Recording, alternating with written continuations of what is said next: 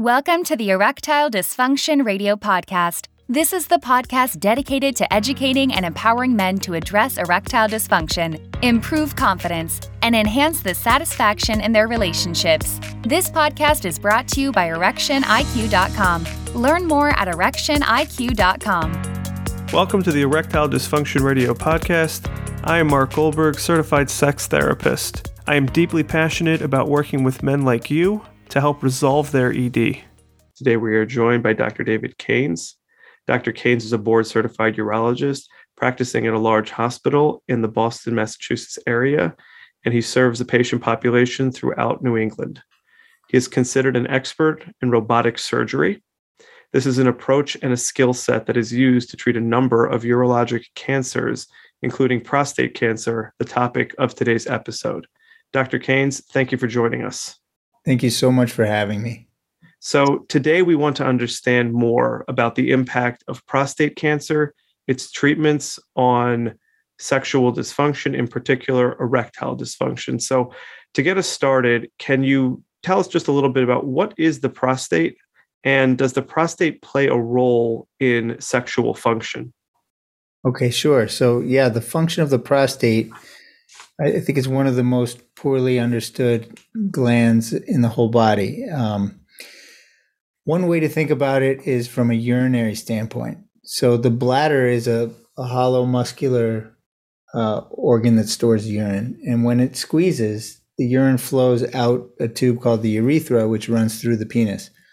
But right at the exit of the bladder, almost like a donut, the prostate surrounds the whole urethra. So in fact, the channel where you pee runs right through the center of the prostate gland. And a normal prostate is about the size of a walnut. So we pee through the prostate, which gives you a sense of why the prostate can become problematic as men get older. Even if they don't develop prostate cancer, it can start to pinch the tube and cause urinary troubles. The function of the prostate has to do with ejaculation. So at orgasm, when a man ejaculates, the fluid that comes out is a mixture of fluid from the prostate, fluid from reservoirs called the seminal vesicles, which are attached to the prostate. That's where the word semen comes from. So about something like 65% of that fluid comes from the seminal vesicles. About 30% of it comes from the prostate, and then a tiny fraction comes from some glands within the penis. A tiny fraction of that semen that comes out is the sperm itself. And the contribution from the prostate is to liquefy the ejaculate. So what do I mean by that? If the ejaculate clotted like our blood clots, then there'd be no hope of conceiving a child, because the sperm would stop swimming and would never make it to the egg. So whatever the prostate adds to that fluid keeps it liquid. Okay, so to get this straight, so prostate is involved in creating the ejaculate or parts of the ejaculate, and that obviously plays a role in reproductive health. In terms of the actual function when it comes to erections or the parts of the body that are involved in the ejaculatory process, does the prostate play a specific role in creating an erection, maintaining an erection, or in causing the ejaculation? Right. So that's a great question. So the prostate is simply involved in adding a little bit of fluid to the ejaculate, and it's a conduit through which the ejaculate goes. But it does not create an erection. It's not involved in the process of creating the erection itself. But, and we'll probably end up talking about this in a little while, the nerves and blood vessels that are responsible for creating erections run right next to the prostate. They sort of hug the prostate like, there's two of them, and they hug the prostate like train tracks, passing right next to the prostate, and they are stuck to each other. So, and I imagine that's going to be very relevant for some of the treatments when it comes to prostate cancer. Before we get there, so I think we've established what the role of the prostate is, that it's not directly involved in sexual function, but it plays a role in creating the ejaculate and getting the ejaculate flowing down toward the penis and ultimately prepared for ejaculation. Right. What is the prevalence of prostate cancer? I know that many people talk about this as almost an inevitability for many men as they age. Yes. But can you give us some of the numbers? So it is one of the most common cancers in men. In fact, after skin cancer, it's probably the most common cancer in men. And one of the statistics that's often cited is 1 in 6 American men will end up developing prostate cancer in their lifetime. But this type of prostate cancer that people say, if you live old enough, you're probably going to get prostate cancer. We're talking about a very non-aggressive subtype of prostate cancer. So while that statement that a lot of people like to repeat is true, it's true, but it doesn't refer to the deadly, life-threatening kind of prostate cancer that we try to find early and that we try to treat. So to give you an idea of the scope, every year, somewhere around 240,000 men will be diagnosed with prostate cancer, and it's responsible for about 30,000 deaths. Okay, so it's not a simple diagnosis. There's certainly some of the stereotypes out there about prostate cancer being just a product of old age and something that you, sometimes I hear people refer to it as something that you don't die from, but you die with, which I understand may be true in some instances, but certainly prostate cancer can lead to big problems and death in some instances if not treated. Yeah, I'm really glad you brought that up. So let's just review some of these phrases that you hear all the time. Everybody will eventually get prostate cancer. You die from something else. You don't die from prostate cancer. Prostate cancer is slow growing. The problem with those statements is they can be a little misleading because you shouldn't think about prostate cancer as being one thing. The way I explain it to my patients is prostate cancer is a spectrum from very non-aggressive on the one hand to lethal on the other. And over here, the non-aggressive side is the one that we say most people will get. It's non-threatening. And on the other hand, the threatening kind can sometimes be faster growing and is quite threatening and could take a man's life before they would otherwise have passed from something else. So if you think about it as a spectrum, I think it puts the whole disease into perspective. Okay, and without getting too technical, are these different types of cancers? One that tends to be very non-aggressive and another type that is very aggressive? Or does the cancer, is it one type and then it has to be assessed where it is on that spectrum? It's the second scenario you mentioned. So it is one type of prostate cancer, not to get technical, but the medical name for it is adenocarcinoma. It's one type of prostate cancer that can be a spectrum of aggressiveness. Sometimes people get prostate cancer and it's a very wimpy kind of prostate cancer. It'll never harm them, even if they live to 110. And then there's a different form of aggressiveness that can be, can take a man's life. Got it. Now, does the prostate cancer cause sexual dysfunction in and of itself? So no, the simple answer is no. In and of itself, prostate cancer does not cause sexual function, but there's a huge psychological impact from receiving a diagnosis of prostate cancer. It's a very charged emotional and psychological event that can turn your life upside down. Any cancer diagnosis can do that. And so I see this in my patients. It may reduce your sexual desire in the short term. It may reduce the frequency of sexual intercourse compared to your baseline because it's taking an emotional toll.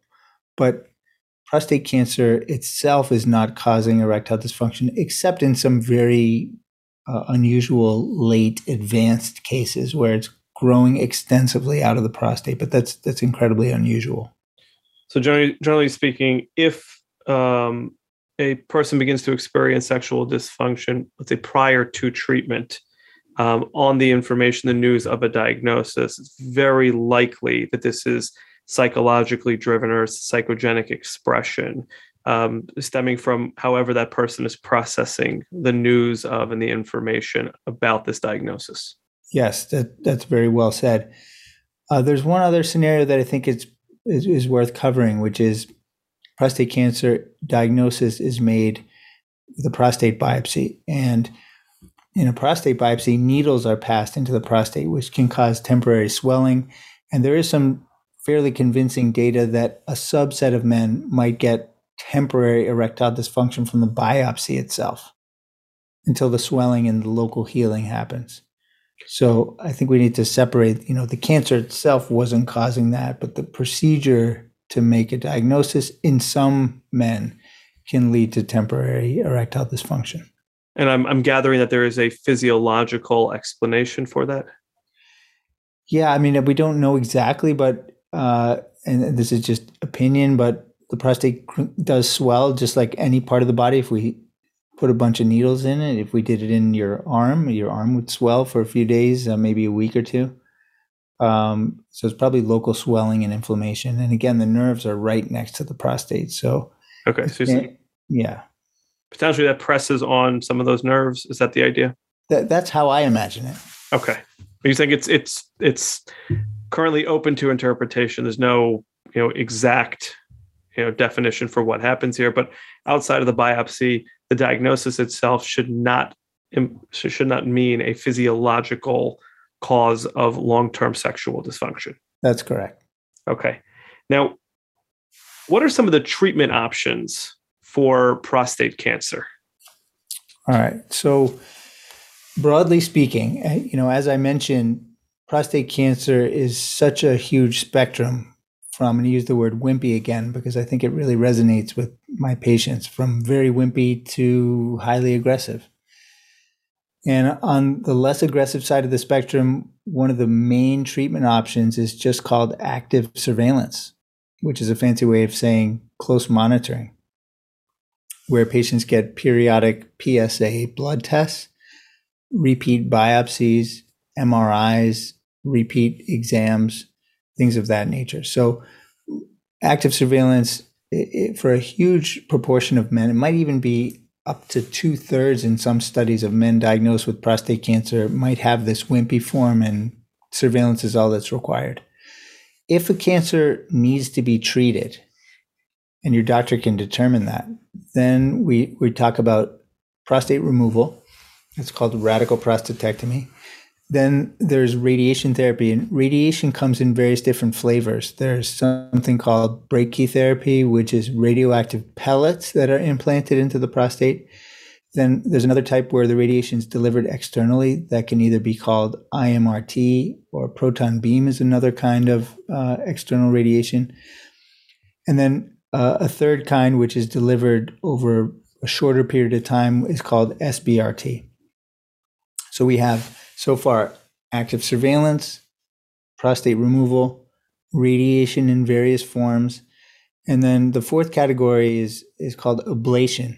Without removing the prostate or giving radiation, you're killing the cancer cells by a various means. There are things like ultrasound waves, or freezing it very cold, or using lasers.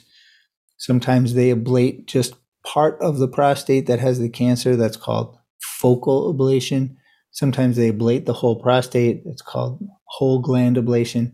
A lot of these treatments, the ablative kind, are right now being done in the setting of a clinical trial. So they're being still tested. But some of these are available outside of clinical trials as well. Okay, so just to summarize, you're saying most men, 2/3, roughly speaking, will end up in a active surveillance protocol to, I guess, ensure that this is a wimpy version of the cancer. It's not aggressively spreading or causing problems. That's right. If it becomes necessary to treat, or for the other third of men, there's three primary options, two of which I think are readily available and accessible, which is radical prostatectomy, the removal of pieces of the prostate, or maybe the whole prostate. You can weigh in if that's quite to the extent that this goes. or various forms of radiation therapy. And the third option here is, I think, what you termed ablation, which is a number of other approaches that do not involve radiation or full removal of the cancerous part of the prostate. Yes. So let me clarify just a couple things. So if the prostate's removed, the whole thing is removed. Partial or removing just a piece of the prostate has been done. It is not had great outcomes, and so it's not a standard approach.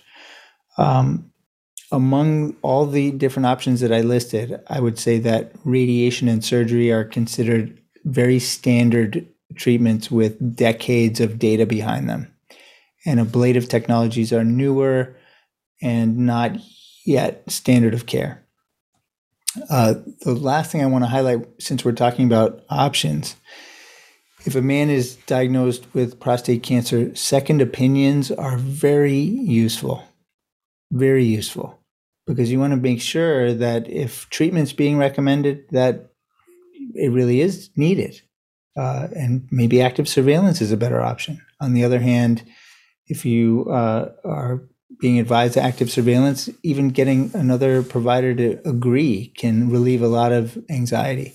So there are a lot of reasons why in this arena, second opinions are valuable, because the treatment landscape is so broad.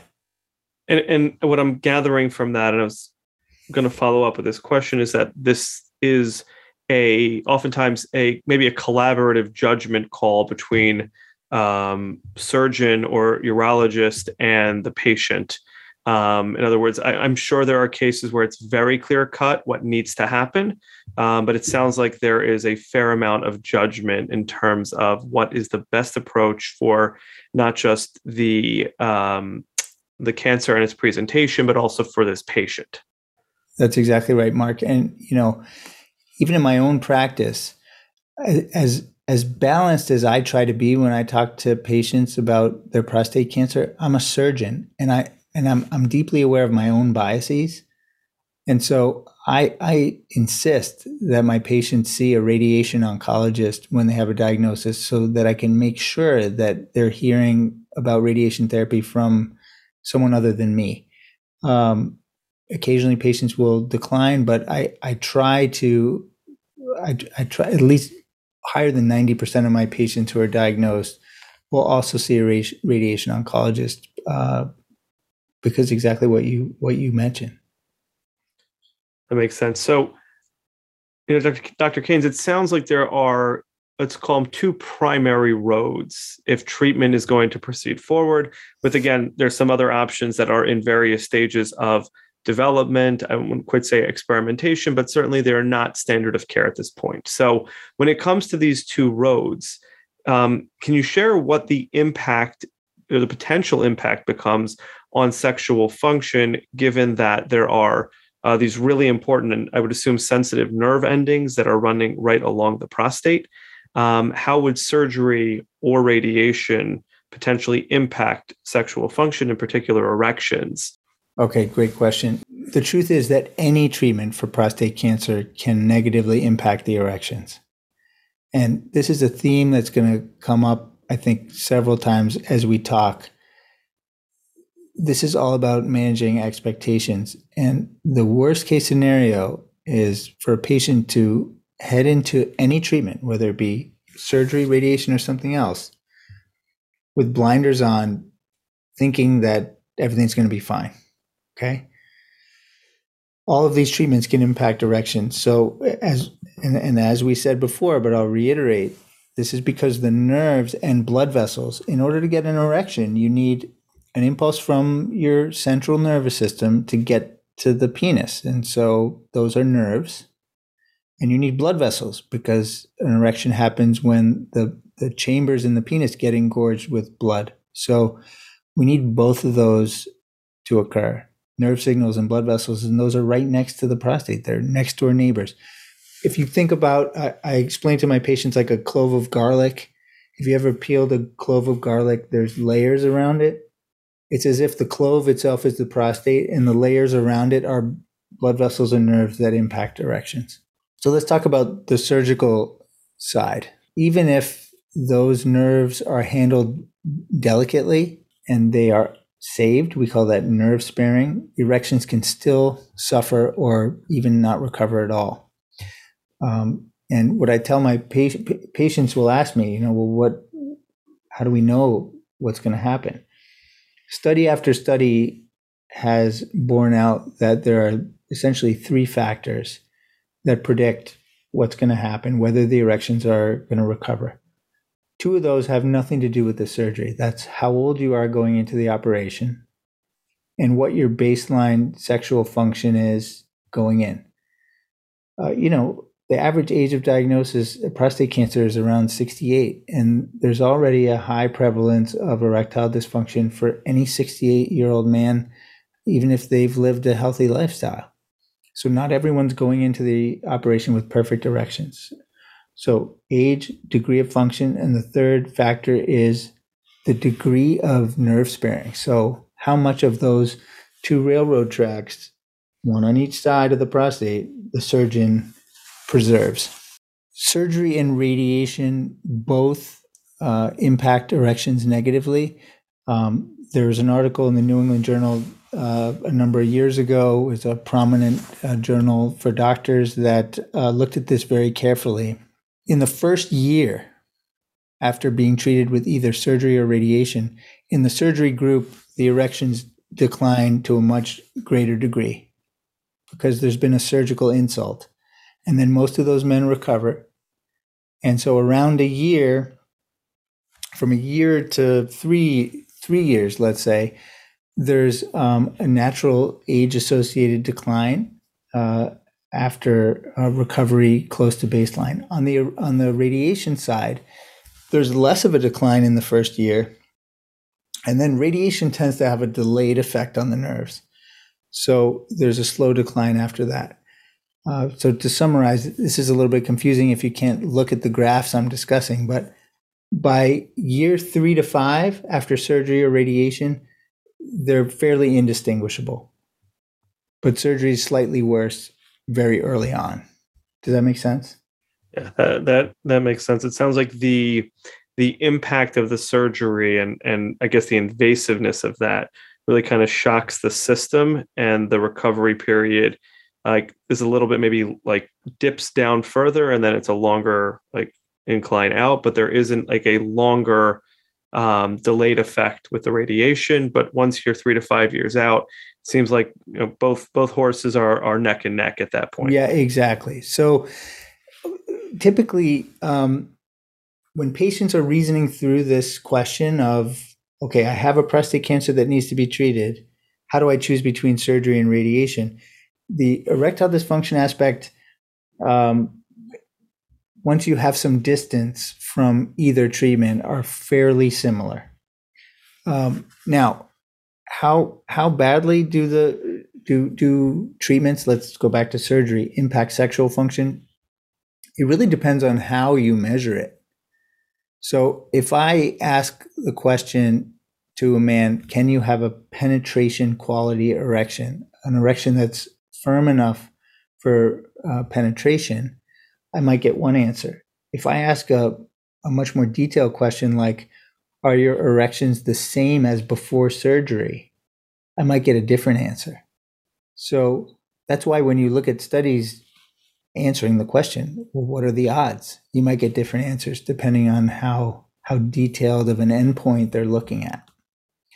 But there are a few things that I do tell patients. One is it's not like the penis goes numb. So the skin of the penis still has sensation. That's not impacted by surgery. In the men who do recover erections, and even in the men who don't, orgasm can happen, but not ejaculation. And I think maybe worth for your listeners spending a little bit of time on that question, because that's a huge source of confusion. What's the difference between orgasm and ejaculation? Aren't those the same thing? They're actually not. They're separate events.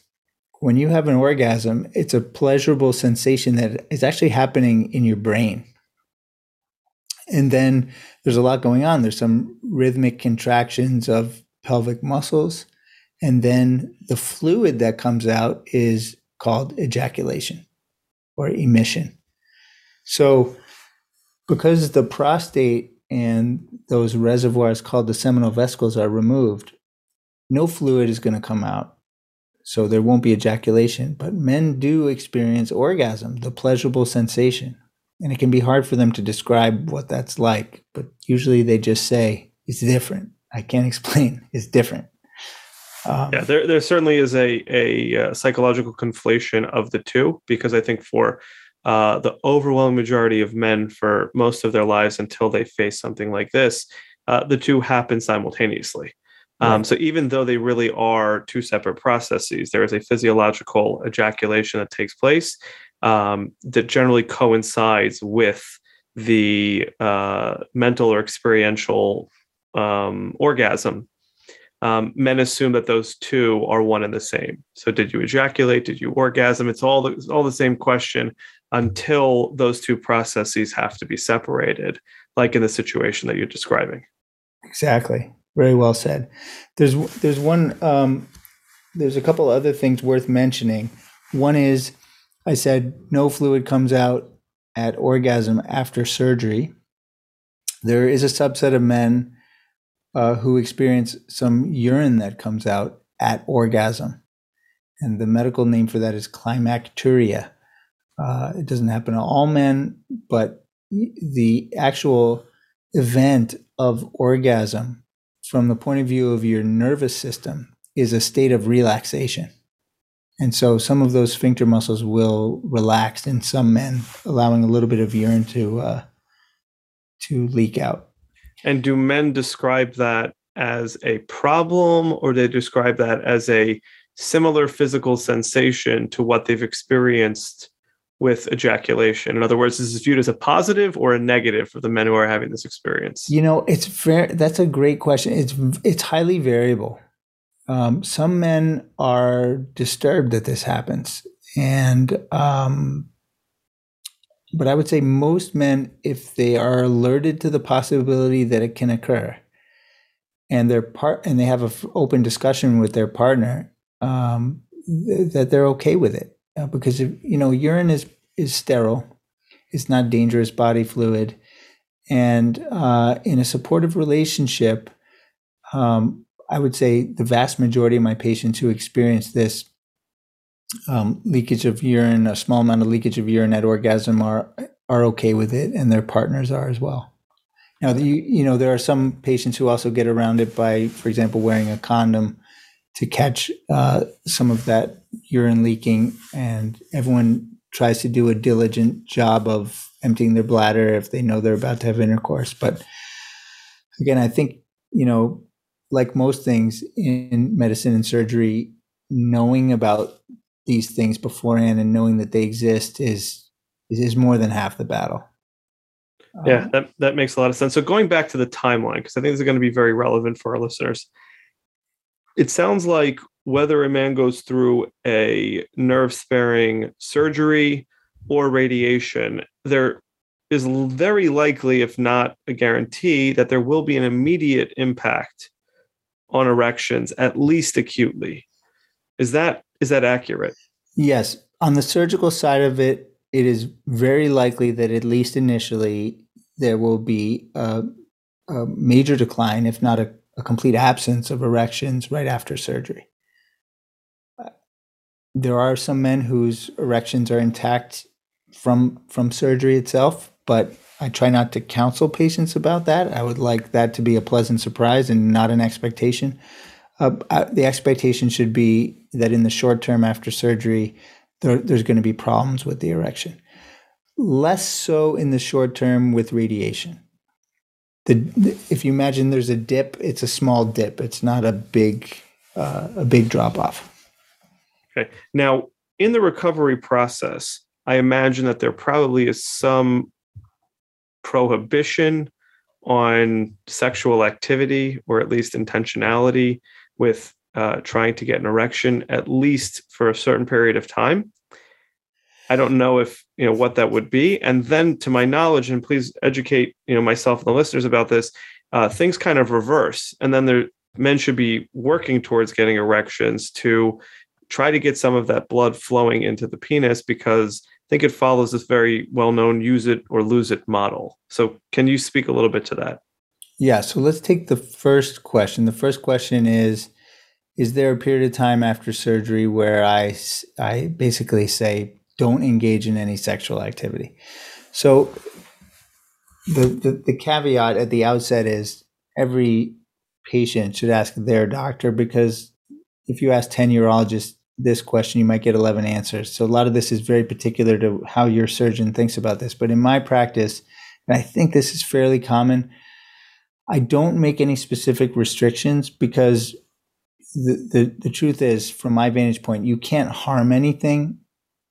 The first week after surgery, there's a catheter in, and patients don't want to, and you really wouldn't be able to engage in sexual activity with the catheter in. So that first week, it's not happening. But once the catheter comes out after 7 days, if a man is fortunate enough that the erections are working from that early stage, first of all, as we mentioned, that shouldn't be an expectation. But if that occurs and the patient has intercourse, I really don't think that any damage can be done. So I don't personally, in my practice, restrict any activity early on.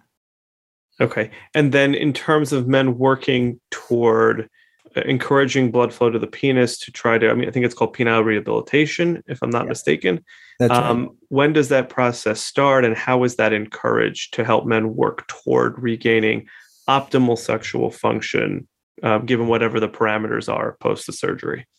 All right. So the first thing to mention is it depends a lot on how interested the patient is. Let's just put that out there, that not everybody comes to this question with the same degree of interest. And for some men at the age that they develop prostate cancer, sexual activity has become a lower priority in their life. They're still in a loving, supportive relationship, but it manifests itself in different ways. Let's talk about the patients for whom it is a high priority.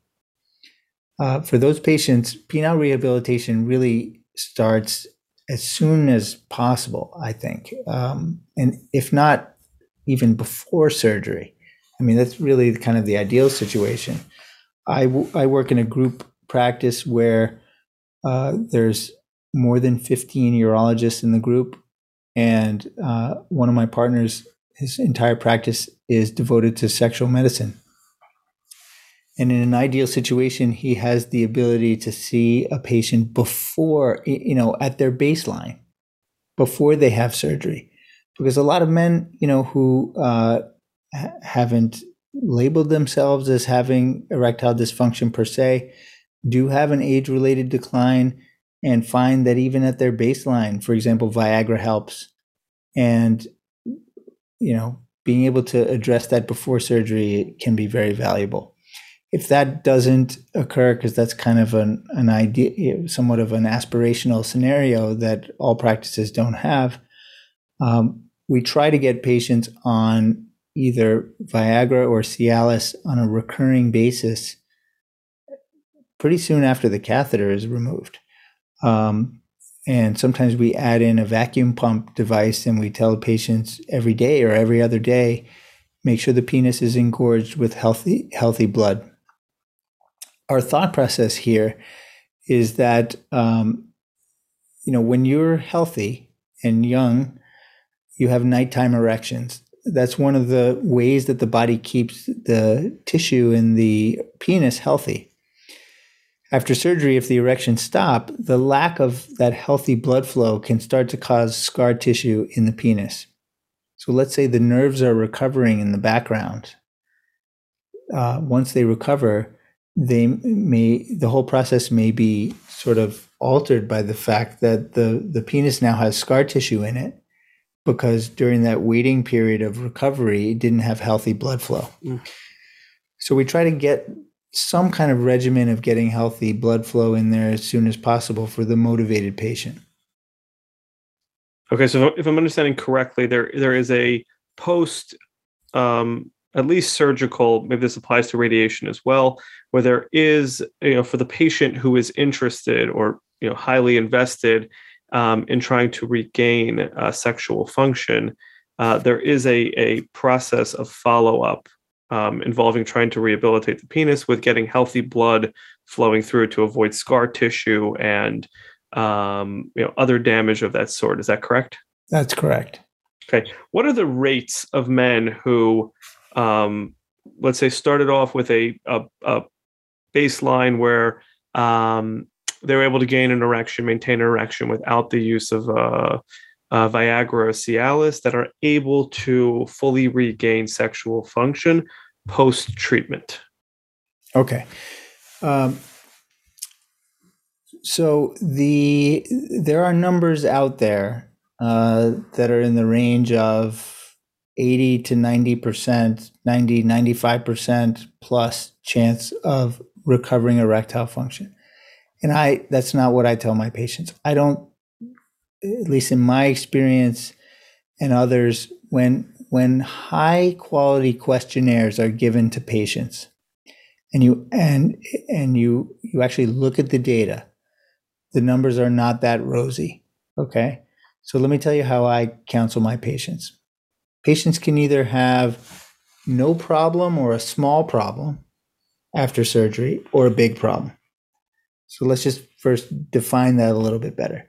If a patient has no problem after surgery, that means without taking any pills, they can get an erection that's firm enough for intercourse and have intercourse. If they have a small problem, they might need to take Viagra or Cialis. We consider that a small problem because, taking a pill is, although maybe inconvenient, is not very invasive of a treatment. Mm-hmm. Okay. And it's about 50%. 50% of patients will have no problem or a small problem, and the other 50% will have a big problem, meaning even with Viagra or Cialis, there's no erection.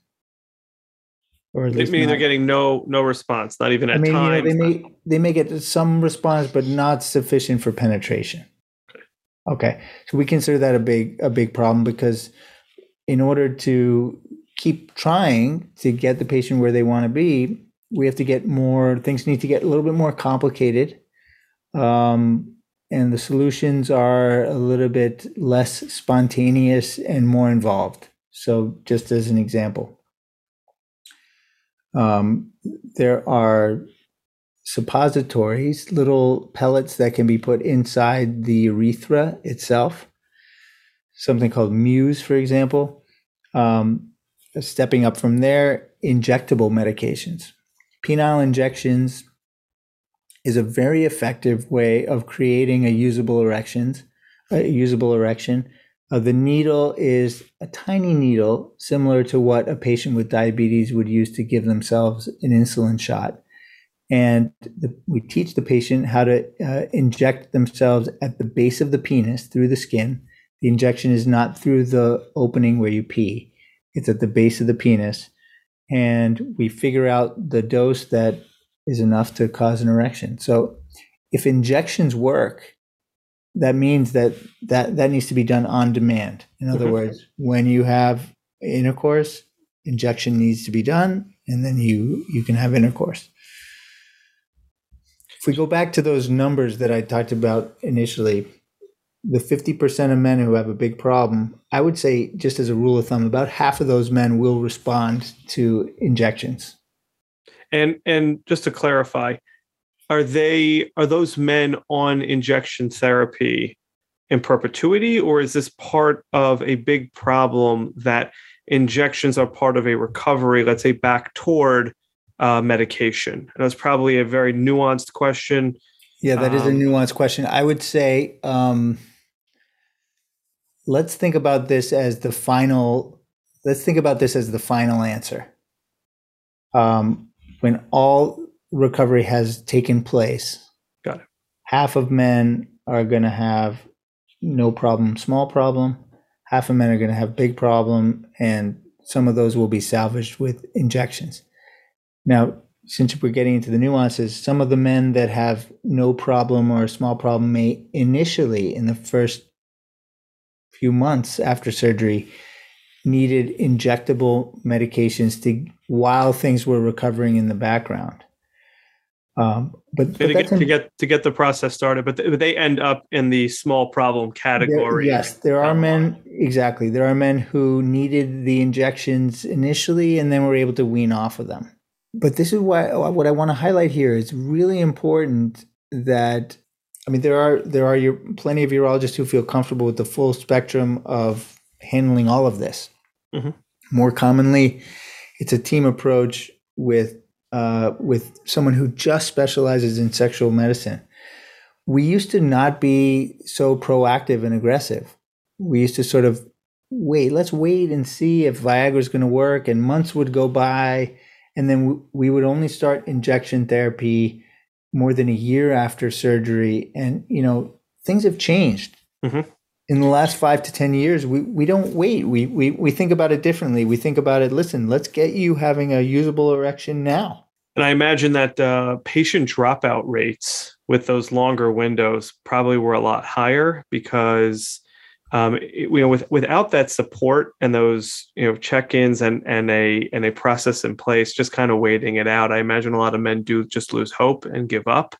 Has a negative impact on their partnered sexual activity if they're in a relationship, but even on their solo activity. I could imagine that was not very helpful. I'm also aware that and again, hopefully this is something that you're saying is changing, and there's more of a collaborative approach to working on this. But men have reported to me that they have felt like the process just kind of ended post-surgery. Like they didn't feel like they had a clear guidance or clear approach on how to go about doing this. They sometimes were referred to another urologist to deal with the post-care, but it felt like there wasn't a continuity of the process. And it sounds like you're saying the field is trying to shift and adapt toward that need for men to have it as a continuous, streamlined process, so that it's not just them kind of trying to figure it out on their own or looking for another specialist to help with that side of things. Yeah, that is such a great point. I can just tell you in my neighborhood, I see things changing to be more collaborative, more aggressive early on. And aggressive with the patient's permission, aggressive penile rehabilitation in a man who wants to recover function. Yeah. But my sincere hope, and I got to be honest with you, Mark, I'm hoping that there are some people listening to this right now who are at the diagnosis stage and they haven't yet decided what to do. And armed with the information we're providing today, the patients need to be their own advocate. And you're interviewing your surgeon, right? And you're not just trying to decide what treatment you want to have for your prostate cancer, but who and which team do I want to be associated with? Mm-hmm. And so of all the questions that everyone knows they're supposed to ask their surgeon, how many of these have you done and things like that? How about what's your plan for penile rehabilitation? Do you work on this by yourself or as a team? And, am I going to be on, what's my regimen going to be? When am I going to start on pills? If the pills don't work, are we going to do injections? Who's going to manage that? And you'll know right away by the answers if it's part of the routine for the team, which I hope, and I think that's quite common around the country, or the answer doesn't seem that well thought out, and maybe it's time to interview a second and third opinion. Yeah, I think that's a tremendous point because in the immediate shock of a cancer diagnosis, totally understandable to me that a patient is really focused on what is the best way to eliminate the cancer and thinking about the downstream implications and what the long-term outlook or the long-term process is with the team that you're working with is something that I imagine many patients wouldn't even think to bring up at an initial consultation or really with the team to ask about that. But I think it becomes a major quality of life question. Absolutely. Because Absolutely. Yeah. You're shell-shocked when you get a cancer diagnosis. Your world gets turned upside down. People are giving you information. You may only absorb a third of it because your head is racing, you're spinning, you can't quite process it all. But, the good news is, and obviously I can't make sweeping generalizations, but the cancer story for most prostate cancer patients has a happy conclusion. Okay. So given that perspective, you really should be focusing on the quality of life issues, because those are the things that you're going to be dealing with for decades to follow. Again, the cancer situation is usually a good outcome, whether you choose radiation or surgery. And so if you can just try to have that perspective, it gives you the freedom and the bandwidth in your head to really focus on these other things, which are going to determine your happiness. Yeah. In other words, Dr. Cairns, if I could summarize that, it sounds like what you're saying is don't pop the champagne too early. It's not that your prognosis isn't likely to be good. Most of these cases do end up with a great prognosis, a great outcome. Yeah. It's just that there's more to the story than just the cancer. There is a larger quality of life issue that patients should be aware of if they are at that pre-surgical or pre-intervention stage. And just a number of questions that you raised that patients should feel comfortable to ask their surgeon about when they're in that interviewing process. How is the aftercare dealt with? What's the penile rehabilitation process like? Is there a team for that and whatnot?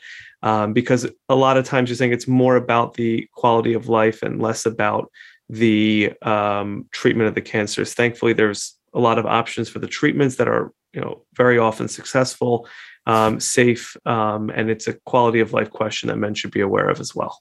Yep, absolutely.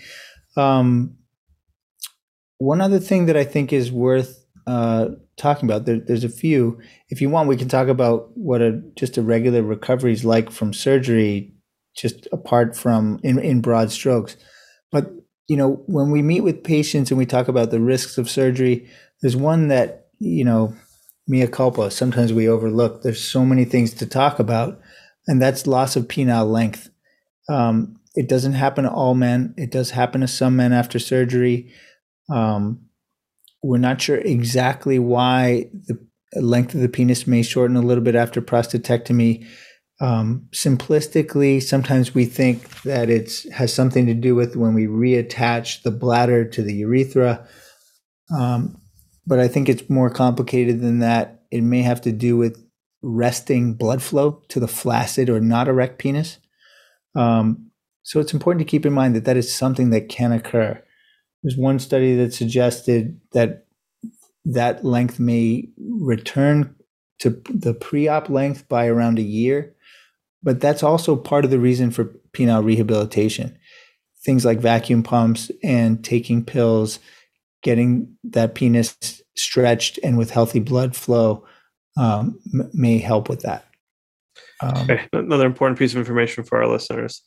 So Dr. Cairns, I think there's probably a lot more to talk about when it comes to the prostate cancer, especially because, again, 1 in 6, that's a large number. That really is. That means many men over the course of lifespan are going to be impacted by this. Like you pointed out, for some, that's going to have a detrimental effect on their sexual function, perhaps just acutely or potentially long-term. For other men, that's just not where they are in terms of the priorities in their life.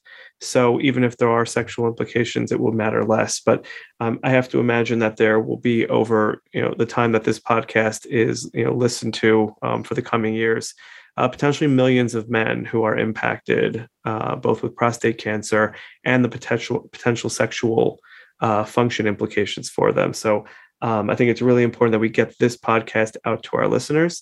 Dr. Cairns, thank you very much for joining us, and we look forward to hosting you for a future episode where we can talk more in depth about some of these areas. Thank you so much for having me. It was so much fun.